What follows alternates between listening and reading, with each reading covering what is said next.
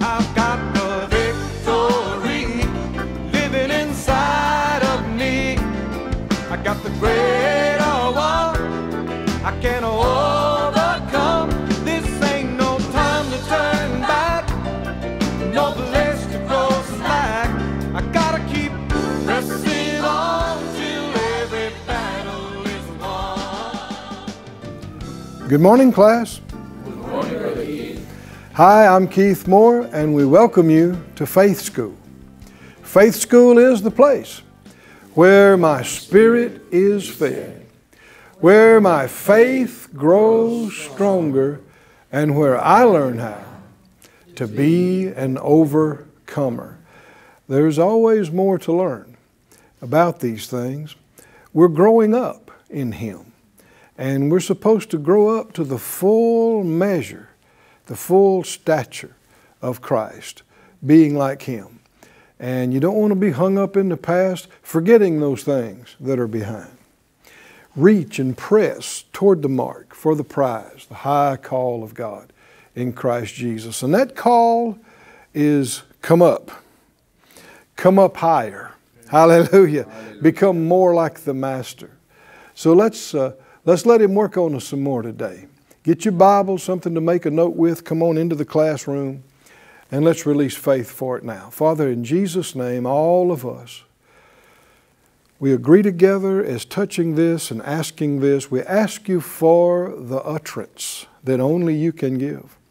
We ask for the illumination, for the enlightenment, for the revelation of Your wonderful, living wisdom in Your Word, for the working of Your Holy Spirit here in every place where this is viewed and heard and received. Manifest, I pray, Lord, Your presence, Your healing power, Your delivering power, Your restoring power, and add to Your people of Your goodness. We ask it in Jesus' name. Amen. Amen. Thank You, Lord. Thank You, Lord. The big deal is if you pray a prayer in faith, when you finish the prayer, you expect results. Hallelujah. You expect things to happen. If you do that, and then every time you're thinking about it, whether it's tomorrow, next day, or next week, you're still expecting, you're in faith.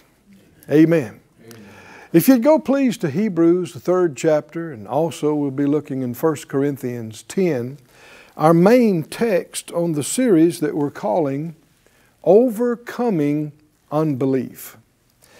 Hebrews 3 and 7, he said, as the Holy Spirit says, today if you will hear His voice, harden not your hearts as in the provocation in the day of temptation in the wilderness, when your fathers tempted me, proved me, and saw my works 40 years. They tried God's patience.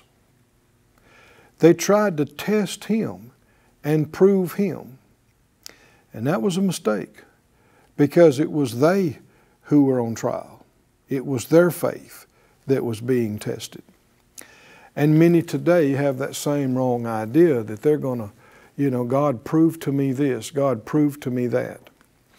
If you really don't know what you're talking about and say, God, if You're real, reveal Yourself to me.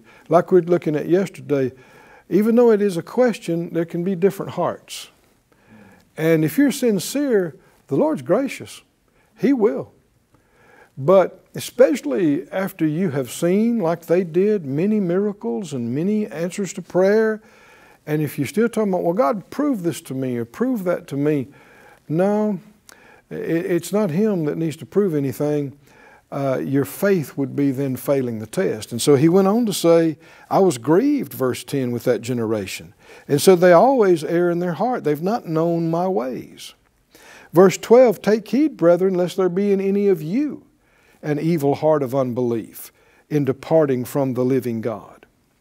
He said, verse 14, we're made partakers of Christ if we hold the beginning of our confidence steadfast to the end. We're made partakers if, we might say, if you don't quit.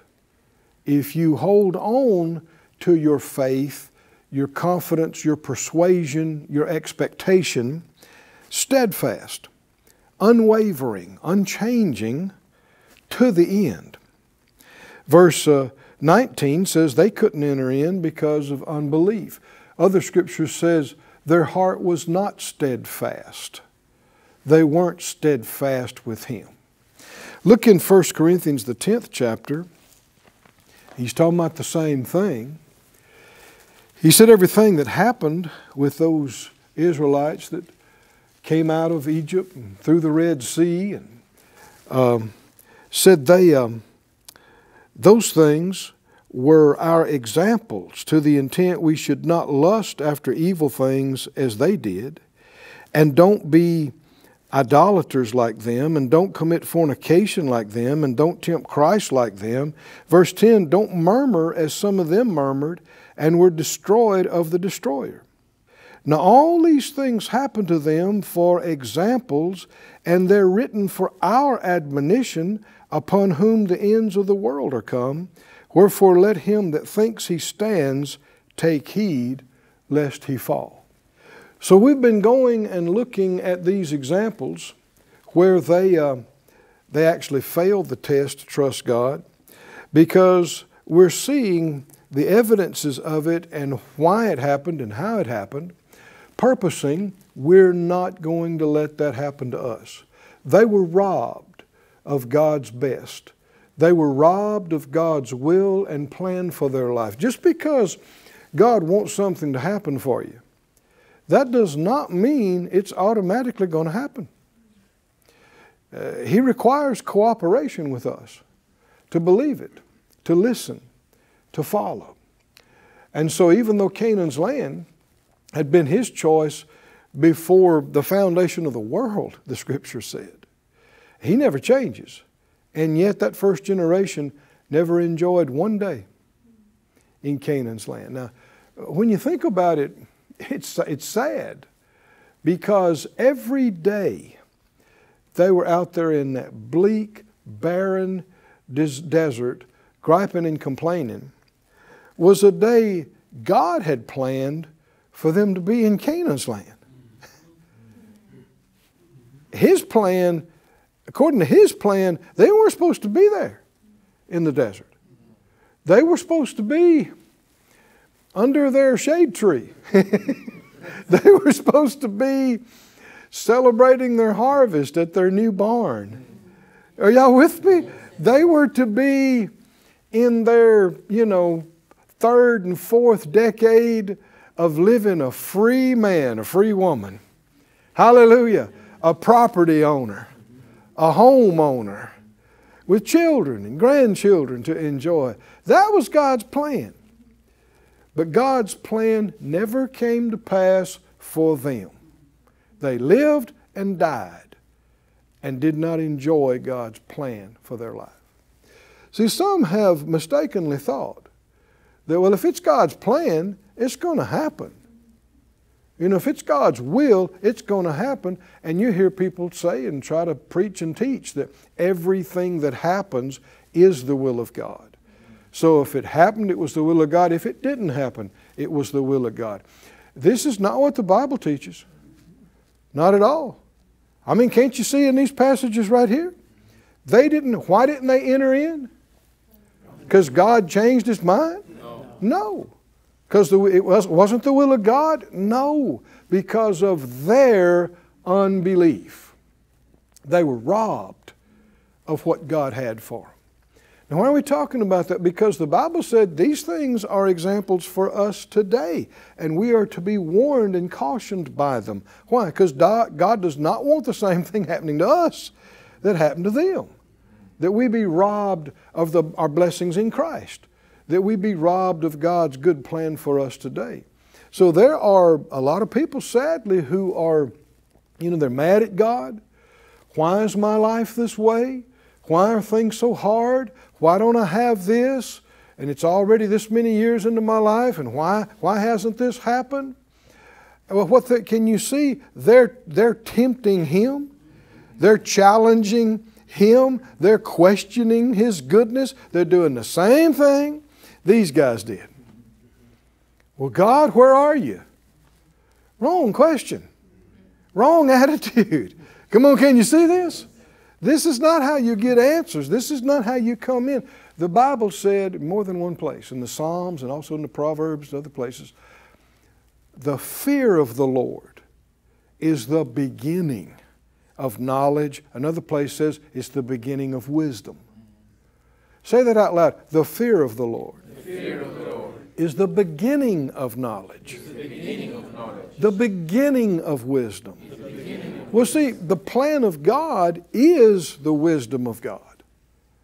So you won't even begin. You will not, no one on the planet will even begin to understand and know God's will and way and plan unless you show some respect for God.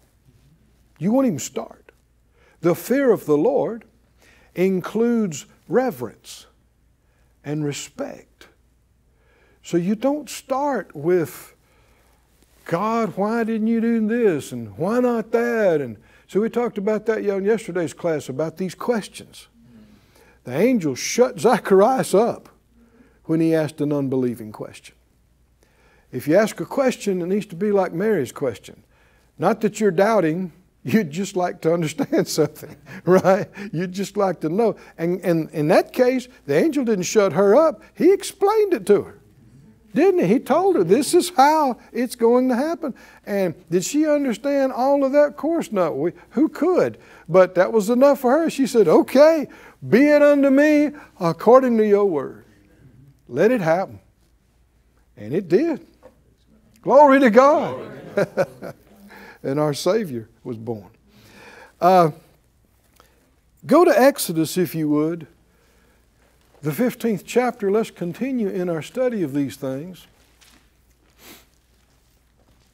Because the better we identify this evil thing called unbelief, then the more aware and better forearmed we are to stop it before it just takes root and develops in our own life. We can see it coming. We can hear the tone of it and notice the way it acts and reacts and reject it. And whereas people are rejecting God, we're going to reject the enemy. Amen. We're going to reject unbelief, yes. Right? Yes. And we're going to have God's best. Amen. For us and for our people. And in Exodus 14, after they were delivered from the Egyptian army in the Red Sea, and then chapter 15, they sang God's praises, and we see a brief moment of faith, but it was after they saw the deliverance and there's no immediate pressure or threat. But then verse 22, Exodus 15:22, they went 3 days in the wilderness and found no water. When they came to Marah, they could not drink the waters of Marah, for they were bitter. Therefore the name of it was called Marah. And the people murmured against Moses, saying, what shall we drink? And we saw that Jesus said in Matthew 6. He said, don't say, what are we going to drink? What are we going to eat? What are we going to wear? Do you remember Jesus said that? He said, don't say that. If the Lord says don't say that, what should you do? Don't say that. It's real simple. Somebody said, well, what's wrong with saying, what are we going to eat? It's the unbelief that's the problem, not just an inquiry. Like we already saw between Zacharias and Mary, the difference. If you're inquiring of the Lord, Lord, what do I need to do? Where do I need to sow seed? Where do I need to work? What do I need to do so that, we have abundant provision? And you're wanting to know any direction, well, that's one thing. But when you're asking in unbelief and in fear, and that whole 6th chapter, he kept saying, don't take any thought, and that word can also be translated anxiety. Don't be anxious. Don't take any anxious thought. And so he's talking about asking questions in anxiety. What are we going to eat? What are we going to wear? where are we going to get money, for rent this month? And how are we going to do this? And it doesn't matter if you're an individual, living in an efficiency, or if you're a parent with 5 kids and tuition and school, or if you're pastors of a church with bills or ministry, or a business with 10 employees or 10,000, the principle is the same. If you are a believer, you don't ask whining, anxious questions. You make faith declarations. Oh, class, are y'all with me today? This is so important. I know years ago, in the beginning days of ministry, a particular thing came up, and the Lord corrected me on it. We had a couple of staff, and we had some bills, and the question came up. The office asked me, what are we going to do about this? And I said, I don't know. And then a couple hours later, there was another question, what are we going to do about this other thing? I said, I don't know. And then I was already dealing with some other things, and so about half a dozen things through the day, we need more money for this, and we need more money for that. And this is going to come up right after that. And I had said, I don't know.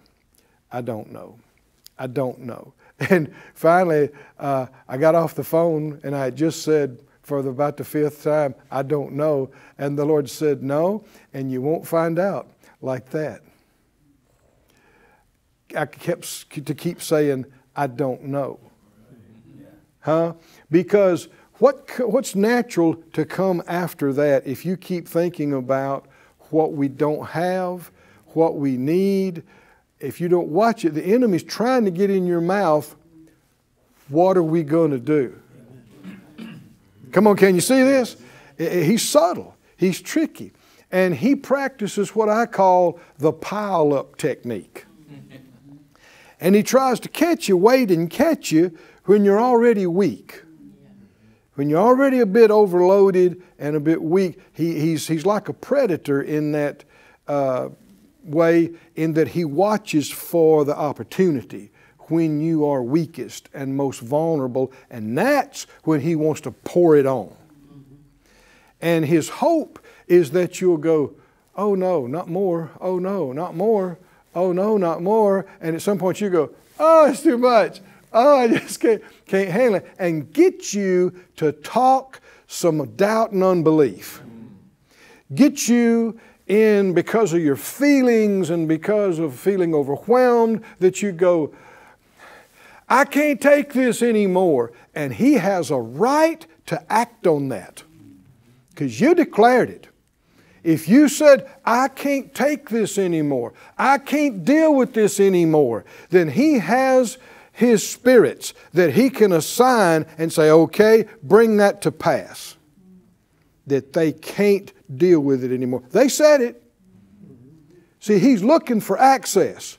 He's looking for a way in. And didn't the Bible say he goes about as a roaring lion, seeking whom he may devour? So he can't just do it indiscriminately. He's looking to see who he can devour and destroy. And didn't the Bible say, give the devil what? Neither give him any place. Resist the devil and he'll flee from you. So he's looking to move you to speak words of access for him, which are words of unbelief. It's no accident that every time there was some kind of challenge, some kind of pressure came on, in these 10 accounts that happened over months and months, the same thing came out of their mouth. What are we going to do? What are we going to get? Moses, it's all your fault. We're all going to die out here. And the next time, a few months later, same stuff came out of their mouth. A few months later, same stuff. Why? This is no coincidence. Why are they saying those things? Because the enemy is pushing them to say it. He's pushing them. And that's why sometimes even people who know better, in a moment of weakness, they'll find themselves saying stuff they know better, and then they realize, what am I saying? It's because these things are not just mental and natural, they're spiritual. The enemy is there, or one of his spirits, trying to push you to say it. Push you, go ahead and say it. Say you can't make it. Say it's not going to work. Say it. Why do they care? Because they need access to hurt you. They can't just do it. And they certainly can't do it when you slam the door in their face and you say, we will make it. We will. God is helping us. He's on my side. He is for me. We're more than enough. Hallelujah. With His help, when you start talking like that, it just slams the door in the enemy's face. You're giving him no access. Which is why he will work on you, work on you, work on you. And this is not a nice thought, but this is just reality. This is just how it is. The Bible said, though we don't walk in the flesh, we don't war after the flesh. The weapons of our warfare, they're not carnal, but they're mighty to the pulling down of strongholds. What? Casting down imaginations. Well, where are those imaginations coming from? And bringing into captivity every thought. Do these thoughts matter? Yes. Well, where are they coming from? See, the enemy is trying to push them. So the first time anything would come up, they've seen miracles in the land of Egypt. They saw deliverance in the Red Sea. It's only been 3 days, and now there's no water. What does the enemy do? Oh, are you going to die out here? You're going to die out here. Why? No water? No water. You're going to die out here.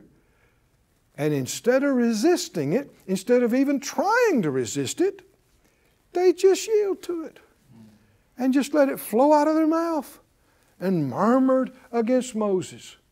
You brought us out here. It's all your fault. We're going to die out here. Why does the enemy care? Well, what happened to them eventually? It didn't happen the first day or the first week or the first month. But what eventually happened to them? Exactly what was coming out of their mouth. That's why the devil cares. He wants you destroyed. But he knows he needs your help. He needs your mouth. He needs your permission, whether you think you're giving it or not. But we're not ignorant of his devices. We're learning.